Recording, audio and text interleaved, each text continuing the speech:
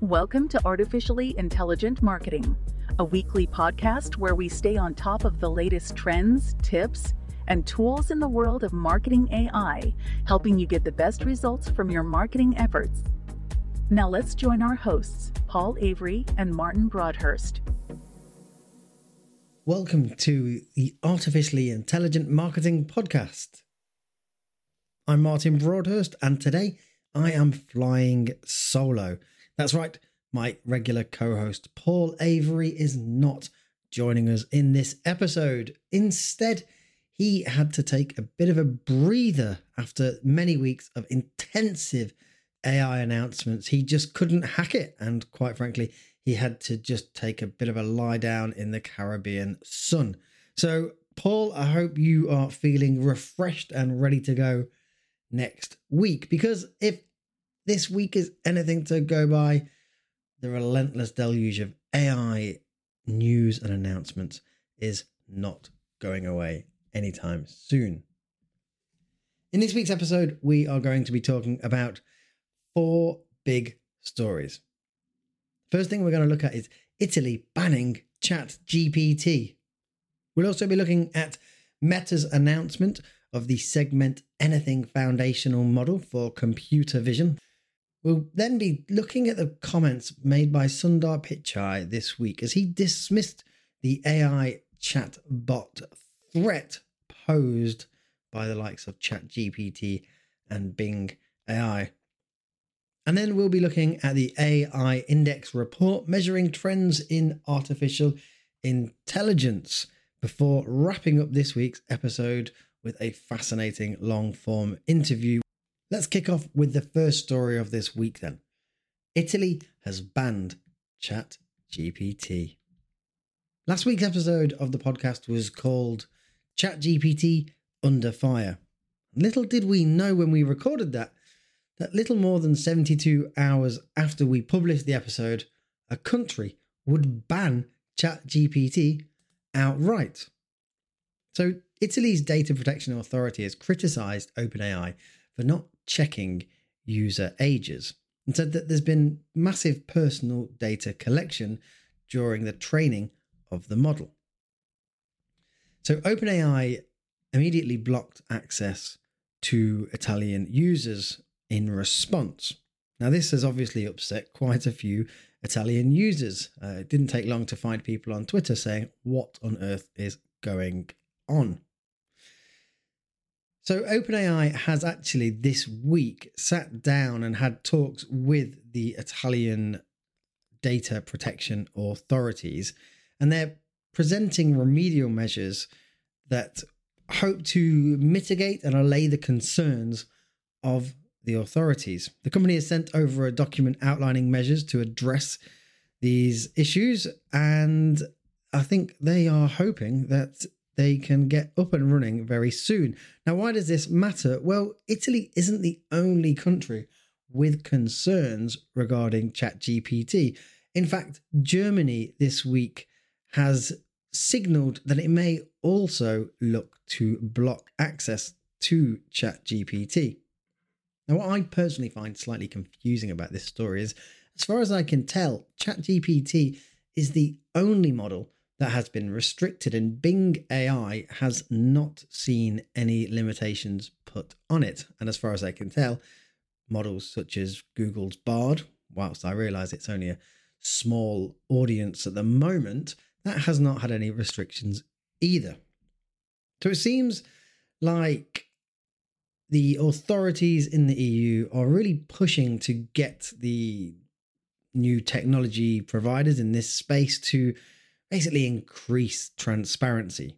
A big concern is obviously around the way that they use people's data. They scrape the internet, and all of the data that they're able to find goes into the training set. Yet nobody knows what that data contains.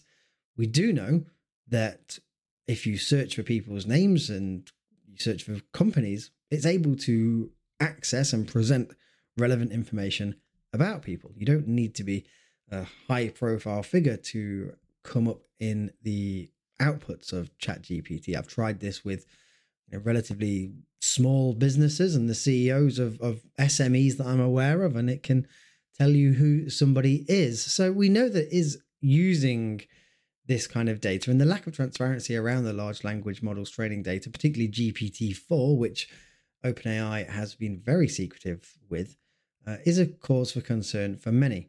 So I think this really is just the start of what we can expect to see from European privacy regulators. And no doubt before long, they will start to coordinate their actions across the EU. And we can expect to see companies having to make significant adjustments in the way that they open their books, so to speak, and let you interrogate their models. We can expect to see serious changes in this regard in the near future. What does this mean for marketers? Well, watch this space, really. The legislation and regulation around AI is nascent, as we discussed in great detail last week. I think we can expect to see the EU taking a leading role in this. Their policy papers at the moment suggest that companies using and developing AI models are going to have to be more transparent and more open with the training data and the weights and biases that they use within their models. All of which I think will be a good thing in the long term. But when you have a transformative technology like ChatGPT that really does capture the imagination of huge amounts of people all around the world, any restriction on that can just seem draconian. But I'm sure it's all done for the best, with the best of intentions for the citizens of the EU. While we're talking about tech giants and their AI models that might come in for some scrutiny, we might as well talk about Meta. This week, Facebook's parent company Meta announced Segment Anything, a new foundational model for computer vision. So the Segment Anything model, also known as SAM, is a 1 billion mask dataset. Now, the aim of this, as they say in their release paper, is to democratize image segmentation. Now, if you don't know a great deal about computer vision, it's not an area that you're familiar with, it's basically the technology or the machine learning models that allow computers to see and interpret what they are seeing. It plays a role in things like self-driving cars. They'll have cameras that will detect objects and classify the objects that they're looking at. Things like that is a car, that is a lamppost, that is a pedestrian. Or they can be used in, recently saw a great example where AI computer vision was being used to identify bugs in an insect farm. And it was looking at the creatures on the insect farm and able to identify which of those were injured or maybe had illnesses. Really interesting, innovative area. In more everyday usage, you might come across computer vision when you're unlocking your iPhone. The face unlock feature is using computer vision technology behind that. But the new Segment Anything foundational model from Meta is designed to enable developers to incorporate this new technology into their apps at scale. And it's what really sets it apart from existing data sets is just the sheer volume of the segmentation masks. You can think of a segmentation mask as being like on a coloring book page where you might just color in only the shape of the object that you're interested in. So if there's a cat on that coloring page, you would color in the cat and leave everything else on the page white. And doing that, kind of feeding that into the computer, will help the computer understand where the object is in the picture and then separate it out from the background. So the more examples of masks that you've given to the model, the better it is at identifying objects within a scene and being able to separate them out from one another. In the example that they give in the research announcement, they actually say that it has 400 times segmentation masks compared to the next best model. So it's a huge increase in the data that it's got to work with.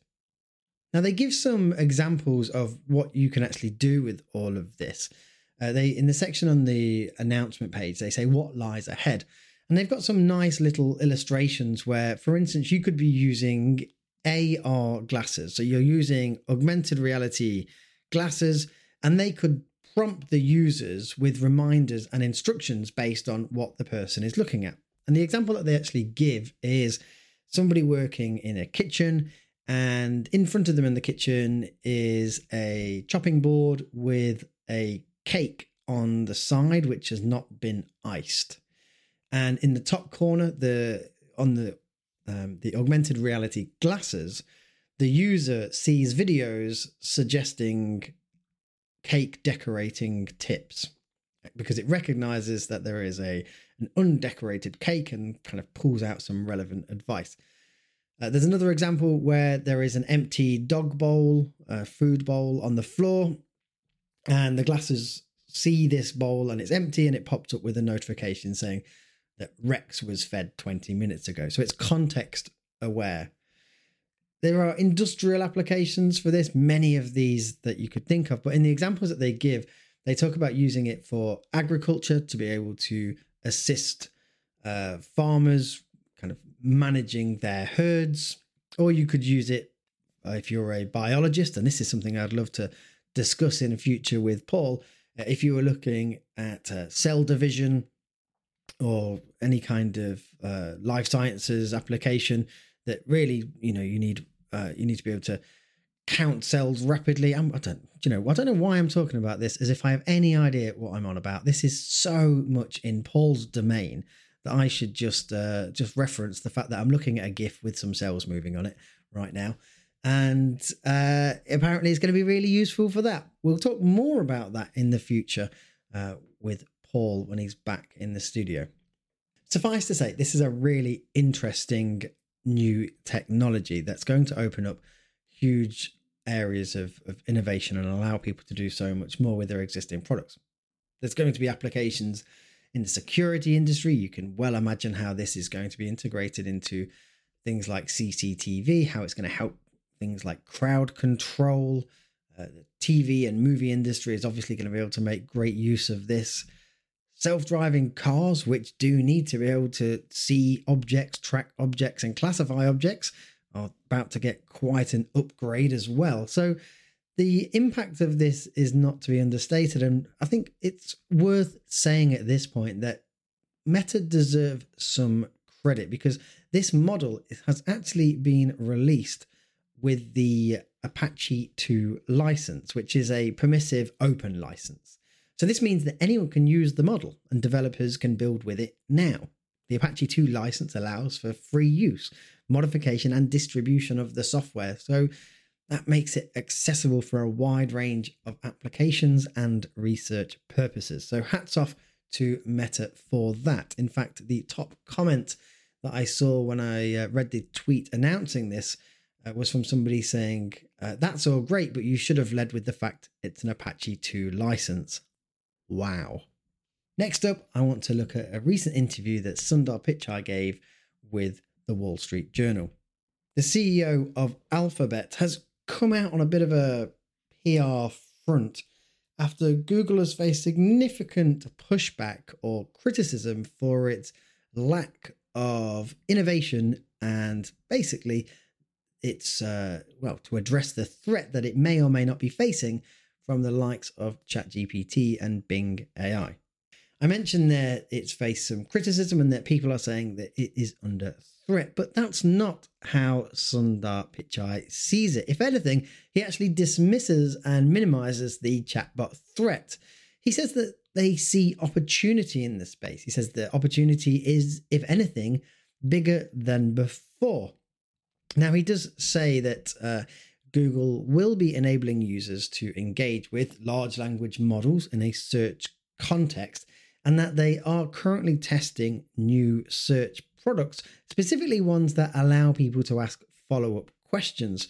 So maybe we're going to see a more chat-like interface when it comes to Google search results.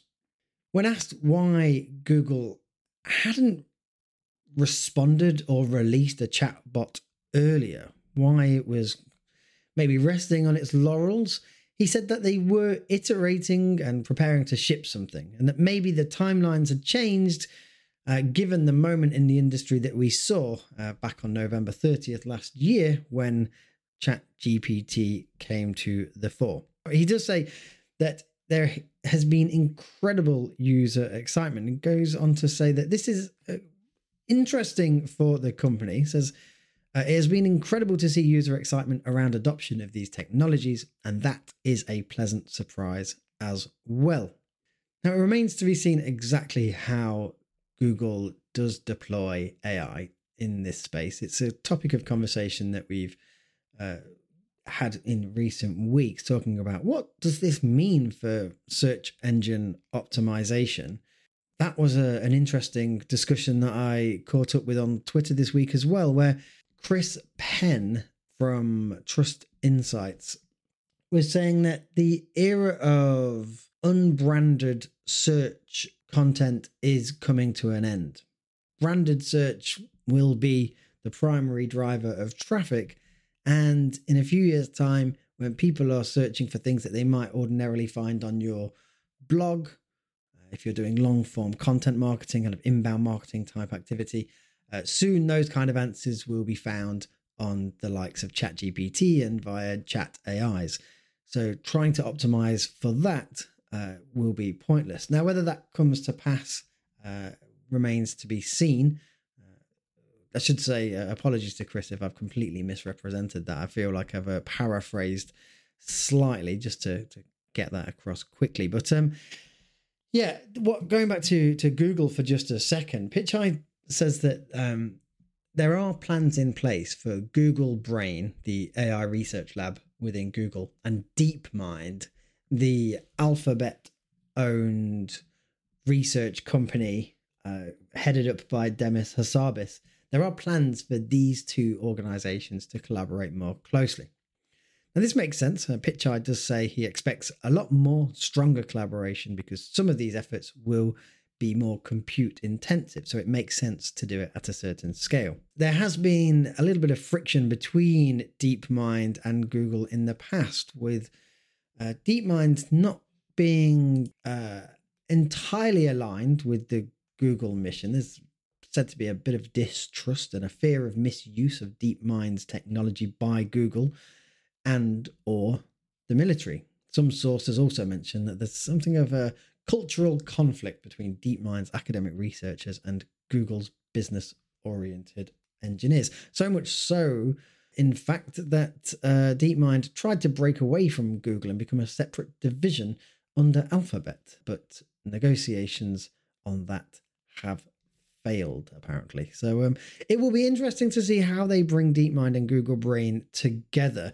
Certainly feel that DeepMind have, if I go back looking over the past 10 years or so, DeepMind have always been one of these companies that, quite frankly, are pushing the boundaries. They're the ones that are doing great things in the life sciences space. They've done some amazing work with the likes of AlphaGo. That was a great DeepMind project. So when we start to see some of their capabilities incorporated into the Google product suite, that does make you think that there's some exciting times ahead for Google. And, maybe they should have been looking to make this move some time before now, but there's nothing like a bit of healthy competition to spur things along. Our final story of the week comes from the Stanford Institute for Human-Centered Artificial Intelligence, which has released its 2023 AI Index report. The AI Index collaborates with many different organizations to track progress in artificial intelligence. These organizations include the Center for Security, Emerging Technology at Georgetown University, LinkedIn, NetBase, Quid, Lightcast, and McKinsey. The 2023 report also features more self-collected data and original analysis than ever, they tell us. So this is a big look at the broadening space that is AI, and it's tracking everything from investment rates to risks to policy and regulation, you name it. So I just want to pull out some of the top takeaways from the report to keep you up to speed with where we're at globally when it comes to AI. So a few key highlights taken from the report. First of all, industry is racing ahead of academia, and this came as no surprise to me, and I think anyone that's been paying attention in this space for a few years now will have seen this. Just all of the big announcements these days are coming out of Meta, Nvidia, OpenAI, Microsoft, etc. So the report says until 2014, most significant machine learning models were released by academia. Since then, industry has taken over. In 2022, there were 32 significant industry-produced machine learning models compared to just 3 produced by academia. It goes on to state that basically because of the huge amounts of data, the compute power, and quite frankly, the deep pockets that are required, it makes sense that industrial actors are going to need to really take up the reins here and drive things forward. Also, when you consider the massive upside from the profit motive, if you can realize the benefits from AI, it's not a great surprise to see that the incentive does exist for them to make these investments, because down the road, the returns on investment look to be pretty chunky. In what is something of a theme at the moment in some of the reports that are coming out, particularly from academia regarding AI, there is a suggestion that AI is harming the environment. Though, to be fair, this article does say that AI is both helping and harming the environment. So, not all bad. New research suggests that AI systems can have serious environmental impacts. According to one report, Bloom's training run, Bloom is a large language model. Bloom's training run emitted 25 times more carbon than a single air traveler on a one-way trip from New York to San Francisco.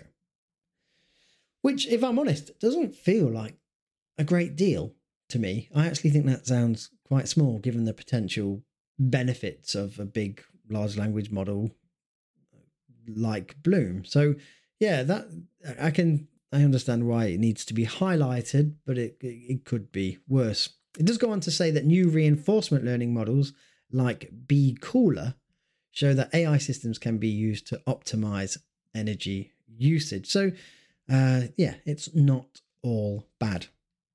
When it comes to AI and industry and jobs, a topic that we discussed last week following OpenAI's report that showed 80% of jobs will be impacted by GPT technologies by at least 10%. The report says that the demand for AI-related professional skills is increasing across virtually every American industrial sector. So no great surprise there.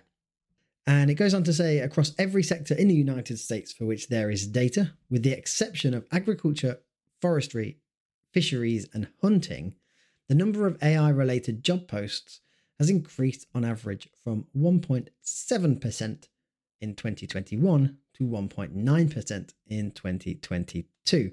So employers in the United States are increasingly looking for workers with AI-related skills, unless, of course, you're in the world of hunting.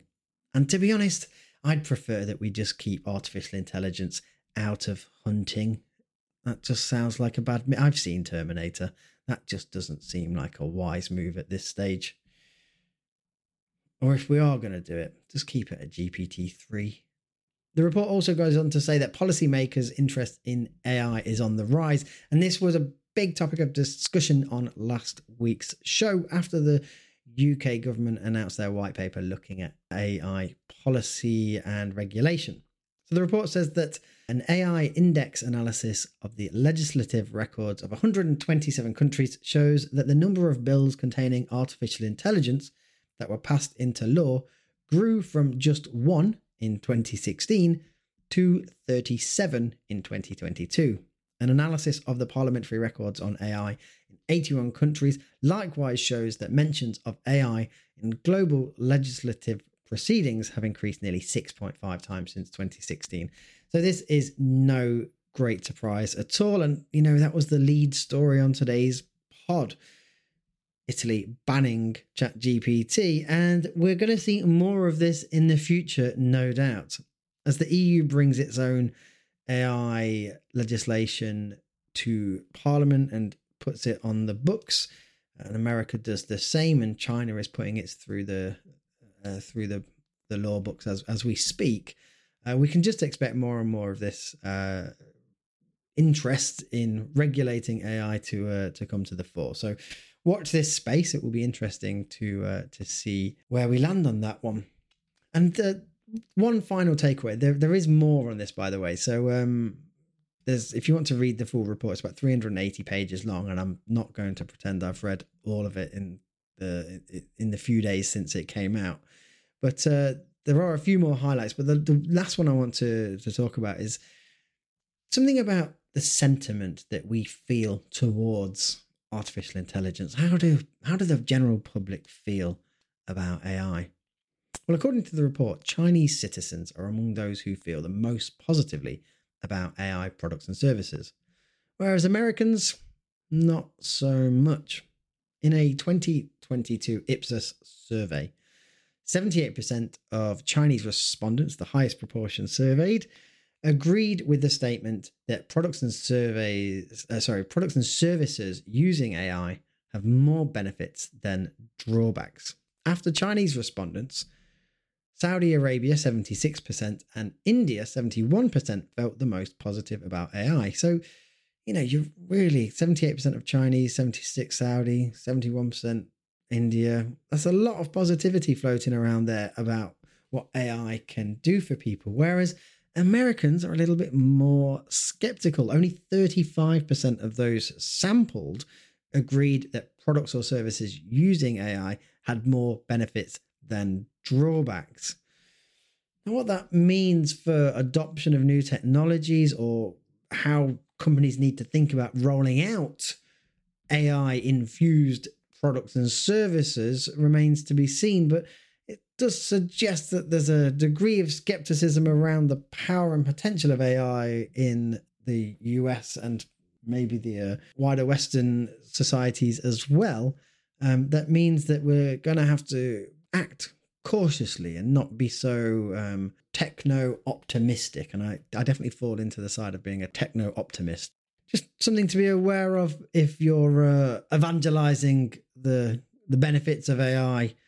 Maybe you'll get a more positive response or a positive reception if you go and do that in China. Well, that's it for the main stories this week. No tool of the week this week because as you're going to hear in the interview that Paul conducted, you're going to hear quite a lot about the power of GPT-4. So without further ado, I'm going to hand off to Paul, who conducted this interview looking at how ChatGPT-4 can be used to boost the productivity of an e-commerce company. Over to you, Paul. So a bit of a special edition artificially intelligent marketing podcast today, because we are lucky enough to be able to speak with a good friend of mine, Emil Lamprecht. Emil is CEO of Growth Mechanics. He is a co-founder of multiple businesses within that portfolio. He's a startup expert, having built a number of startup incubators over the years and mentored over 800 startups. He's a marketing expert himself, having previously been CMO at Athletic Greens, which is now a $100 million company, as well as a number of other marketing gigs and bits and pieces he's done over the years. And he's just an overall business expert and good guy. I guess the most important thing is he is a fellow AI nerd. So today we're going to talk about some cool stuff. Emil, thank you so much for joining me. I appreciate it. Lovely to be here, Paul. Thanks for inviting me. And it's going to be very hard not to call you by your shorthand. I just realized I almost called you Avo right off the bat there. So I'll have to get used to calling you Paul on this conversation. You call me whatever you like, as long as it's nice. Okay. That's probably going to be the hardest bit. That's the hardest bit, yeah, for Yeah. sure. We're going to talk about two main things for the meal today. The first one we're going to talk about is a ninja marketing application of AI that he's developed, which I think you're all going to find really interesting. So we're going to talk about that, and hopefully it will inspire you as marketers to think about other ways you might use AI outside of the general, oh, I'm going to put some stuff into ChatGPT, which of course many of us have played with. The other thing we're going to talk about is we're going to tap into Emil's role as a business owner and a founder and just get his thoughts on how is the emergence of AI really going to drive how businesses need to operate and market themselves over the next 18 months, 24 months and beyond, because obviously things are moving really quickly. So, Emil, let's start with this ninja application that you were telling me about, because it sounded really cool. Take us through what you were doing and why and how you benefited. Yeah, so I mean, interestingly enough, or I think for me, what's most interesting about it is we did this before the ChatGPT hype. Obviously, aspects of OpenAI and use of their APIs have been around for a while. And one of the cool things is that there have been some tools that implemented some form of availability to that early on. So like we use a tool for a lot of things called coda.io, which if you're familiar with Airtable or Notion is comparable to sort of both of those things or a combination of those things. And part of our portfolio is e-commerce. And in one case, a business we recently acquired is e-commerce with a very large portfolio. We're talking thousands of products across multiple languages, across 4 languages. So English, Spanish, Portuguese, and French, which, okay, sure, we're, a small agile team, and it's a nice idea to, grow that, to have 100 translators to constantly monitor and update every detail of product schema for every language all the time in the highest version of quality. But there are limits to that being pragmatic or realistic. And so last autumn, sort of August, September, we were looking at, okay, how could we, to a certain level of quality and efficiency, leverage existing technology to try and manage and possibly even write or rewrite and republish product schema, whether that be titles, metadata, material information, warnings and recommendations, descriptions, et cetera, et cetera. And we said, well, oh, okay, we play with Coda, and there's currently a little bit of availability built by one of the Coda team members of using the OpenAI API, which at that point was GPT 3.0, I think. I don't think it was at 3.5 at that point. Mm-hmm. And let's see what we can do. And the advantage of being able to build and manage a database and an easy to use UI like these tools now allow you to, we sort of figured out a way to import, rewrite or translate as needed entire sets of product schema, concatenate it into end results, including recommendation links to associated product types and things like this, and then push that all the way back into the front end of the store, and sort of dynamically manage our product portfolio and all of that product metadata off-site, but to a certain extent automatically, which was quite a win. I mean, I calculated it at one point that by using this method of translation, we were probably losing, maybe like a 20-25% quality amount, but we were gaining what would normally take in human hours about 1,200 hours to execute. Wow. in any one go. And, we still have to manage it in small batch. It's a lot of data, right? So you can't just do a portfolio of 10,000 products in one go. It takes a progressive amount of import, export, processing, et cetera. But, let's say we do 100 products a week or 1,000 products a week. Over the course of a year, we're saving thousands of human working hours from that. So let me just play that back to make sure I've understood. You got this e-commerce website where you're selling 5,000 plus products across a bunch of different languages.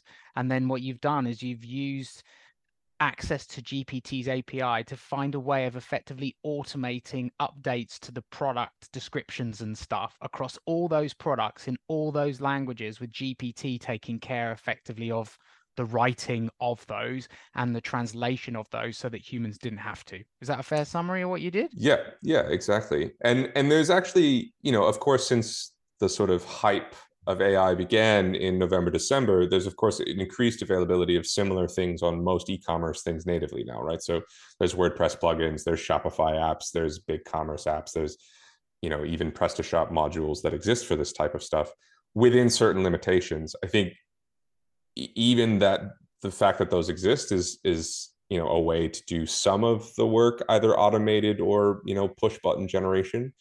I think the difference between that and what we built was that we can manage entire sections of the portfolio also because we control the prompt structure.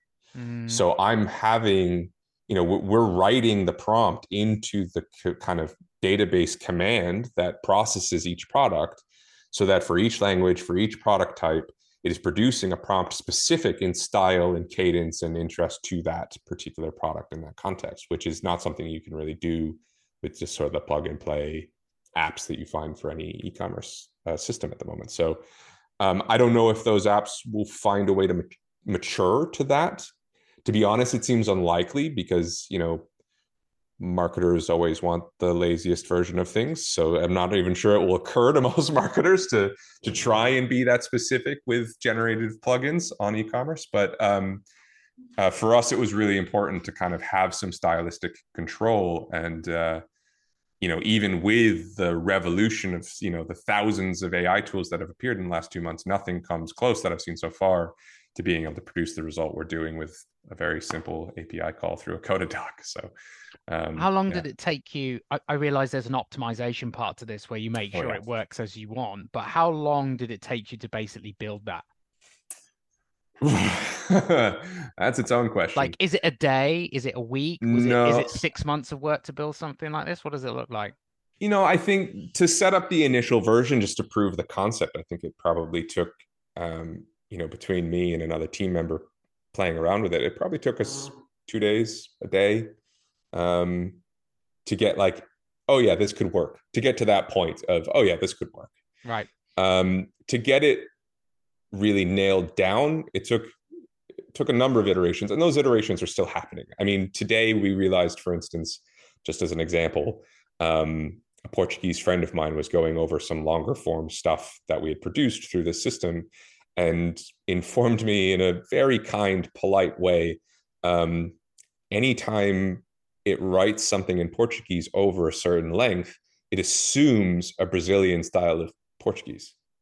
Interesting. Which I, not being a native Portuguese speaker, is not something I picked up on when I was reading various Portuguese texts coming out of the system. Right. So, but because we built the system the way it is, I can go back to where we have isolated the language prompts. And instead of saying in Portuguese, I'm going to edit that to say in Portuguese as you would find in Portugal, not in Brazil. And, customize that prompt even further to that sort of specificity. So these sorts of micro iterations are happening all the time.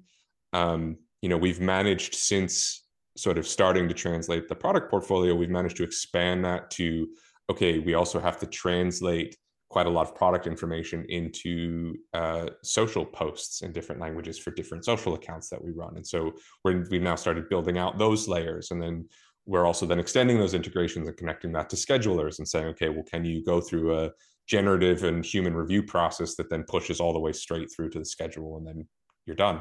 And that's all based on this one sort of centralized system we've built. So again, very automated. GPT is writing social posts promoting the products. You want a human reviewing them for quality, but then once they're approved, they get pushed through and automatically built into the scheduled stream of posts that are going to go out across the social profiles for the business. Is that yeah, exactly.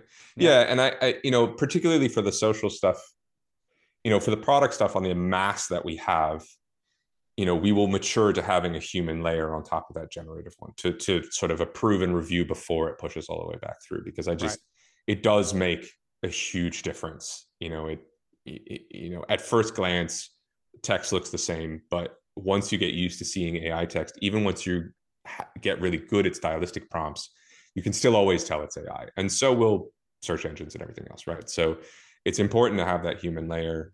For now, we just have that human layer on the social side, but we've gotten very good at how the sort of generative human review publication cycle should work just in the past couple of weeks. And so, what would take normally would have taken someone probably a couple hours to write, multilingual versions of social posts about a series of products, takes a few minutes, then some editing and quick review, and then pushes straight all the way through.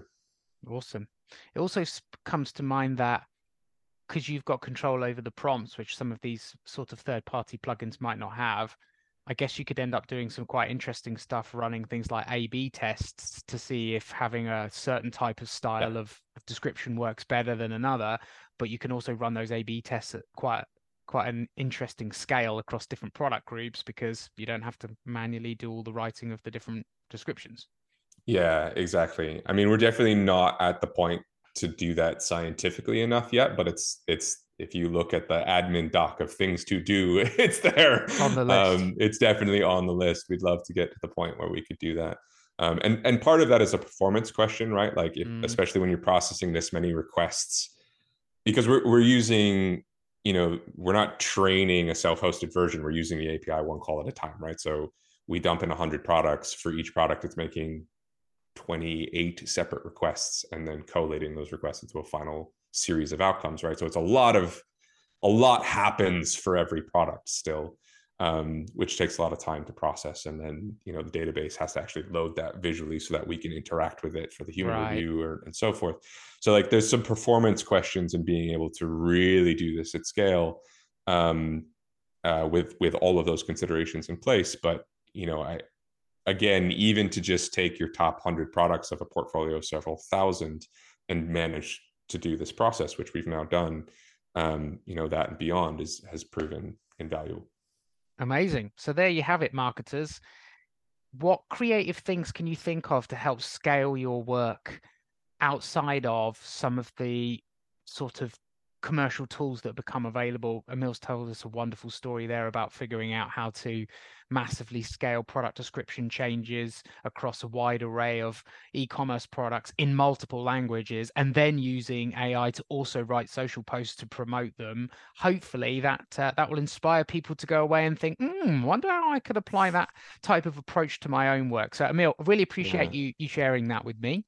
No, of course. I actually have one more point to add on to that, which comes to mind now, which is just that, like, at the status that this business is for us,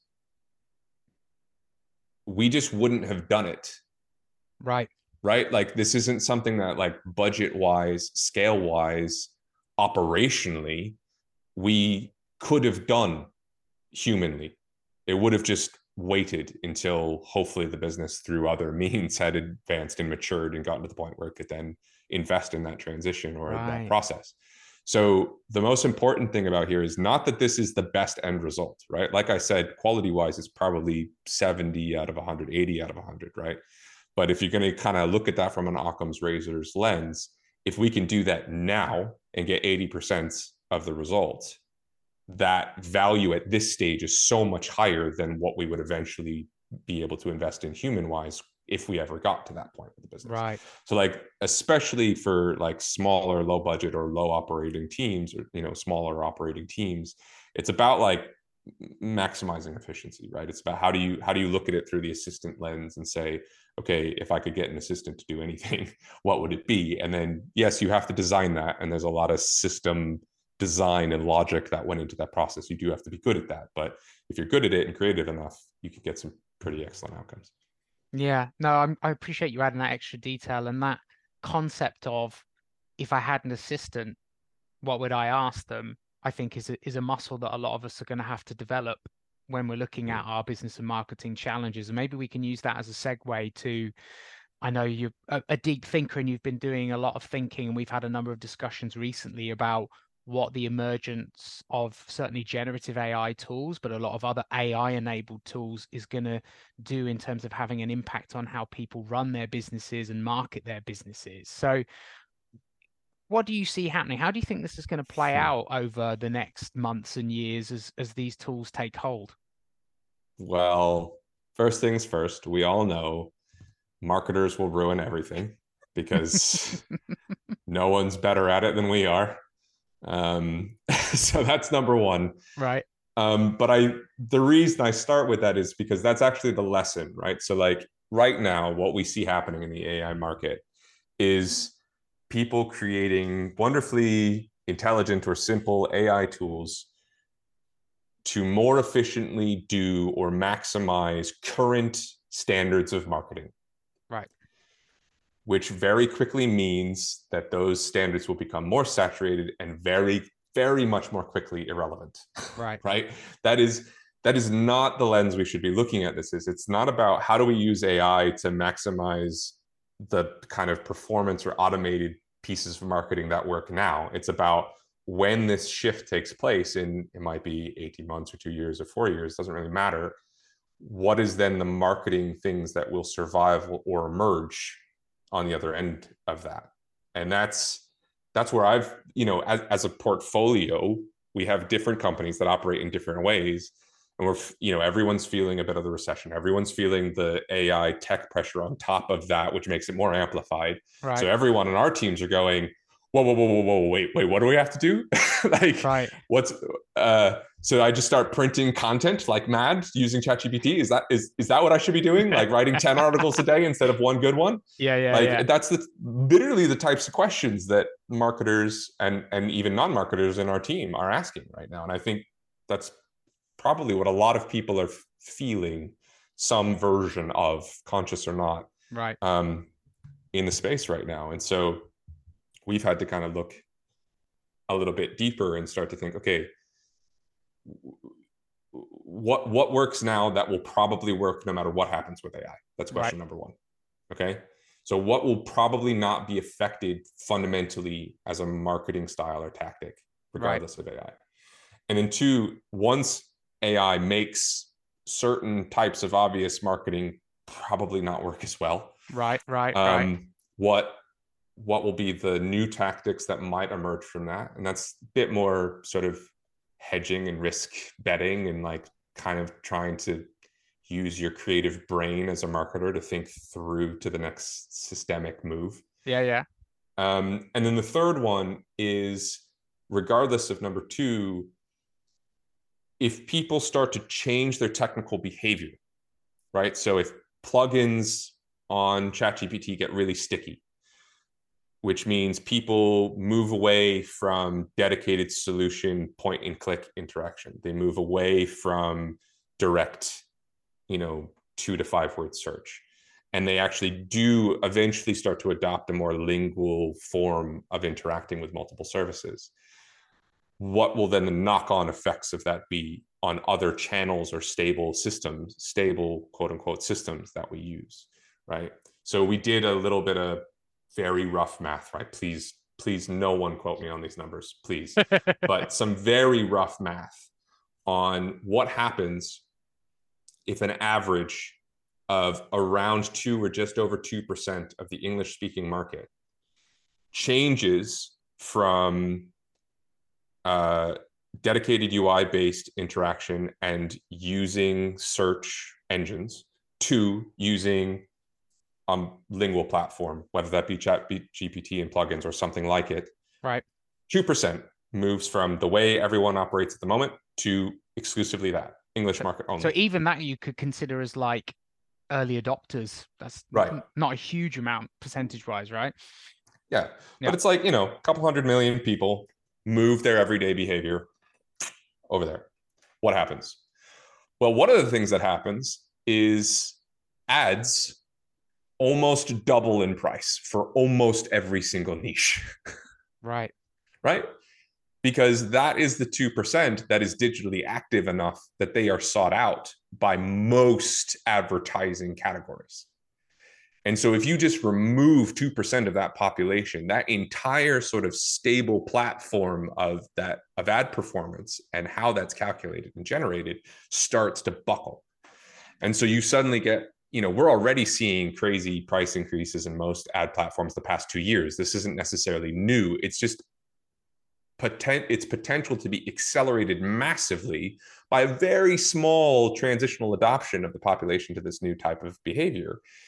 could have massive implications. Now, if Google Ads doubles in price, particularly for e-commerce, half of e-commerce collapses. Because you can't make any margin on it anymore. No, it's the primary channel. Like ROAS on Google Ads and Google Shopping Ads is like the primary channel for the majority of mid to at scale e-commerce platforms. So they either have to kind of get way ahead of that and start changing how those tactics work now, so that in 2-3 years they're, it's a much less reliant channel, or they're going to wait too long and it's going to start to collapse and they're going to struggle and a lot of them are going to die. What does that do to the sort of economic stability of business and having a startup and all of that? These are sort of the existential crises that we're considering in this equation, right? But it's those sort of 3 core points that we've been looking at. Yeah, I completely agree. I think the first one is definitely the immediate reaction I see in a lot of places, because it's practical and applicable quickly, right? You can log into ChatGPT or some other tool, you can start to have a play with it, you can get it generating content for you very quickly, and all of a sudden you feel like, I should be doing this no matter what, because surely it's better and more efficient. And we've talked on the podcast previously, and I know you and I have spoken about what happens when you get a deluge of AI generated content that may not be that well curated or edited, and it just is junk. And, hopefully the cream rises to the top, and most of that is at best AI enabled. I don't think it will be AI generated. So I think there's some stuff in that. In terms of looking at the wider ramifications, like you just described, I don't think most marketers are even thinking about number 1, if I'm honest. I think some are, and I think that proportion's growing. The number of people who are thinking about number 2 is very low, and the number of people who are looking like number 3 is probably just you, Emil. It's probably just me.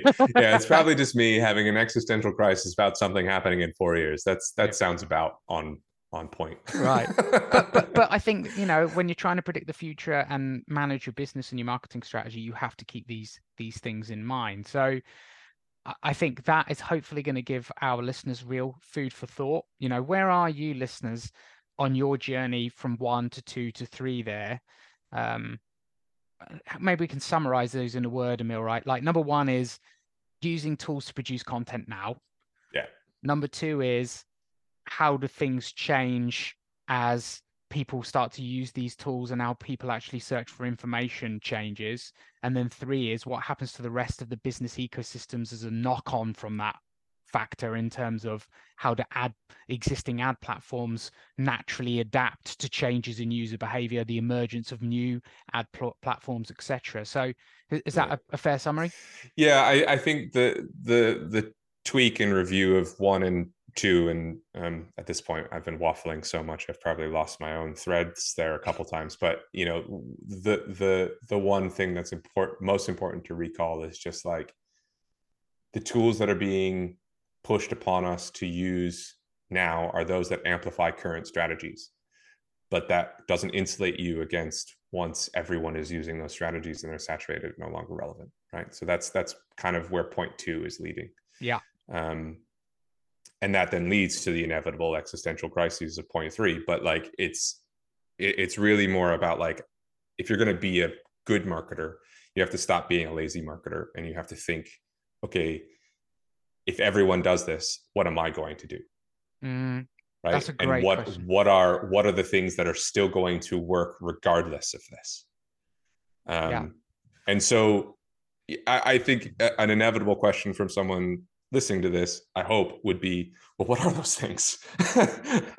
And we could go probably on a separate rant about what some of those things may be. I can leave a little like nugget hanging here, which is that if it's human, it's probably going to stay, right? There's a level to that is real, right? And you have to think of human on many levels. Partnerships are human. Agreed. Communities that exist within current constructs of a lot of self-identity and alignment are human. So access to those, which are partnership, are human. Hint, hint, hint.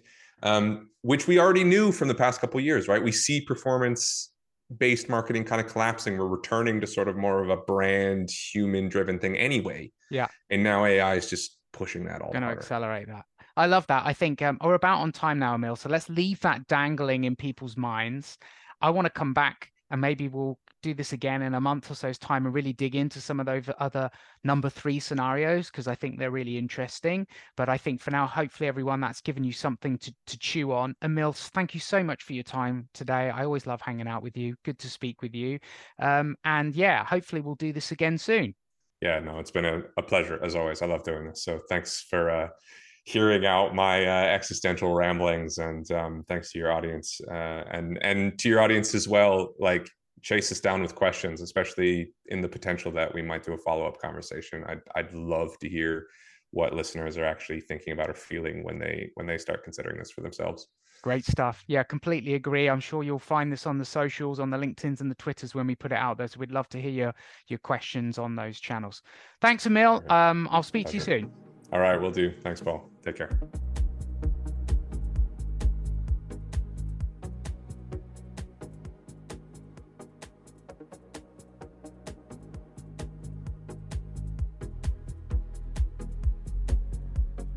Thank you for listening to Artificially Intelligent Marketing.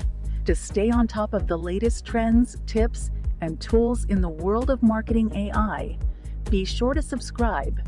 We look forward to seeing you again next week.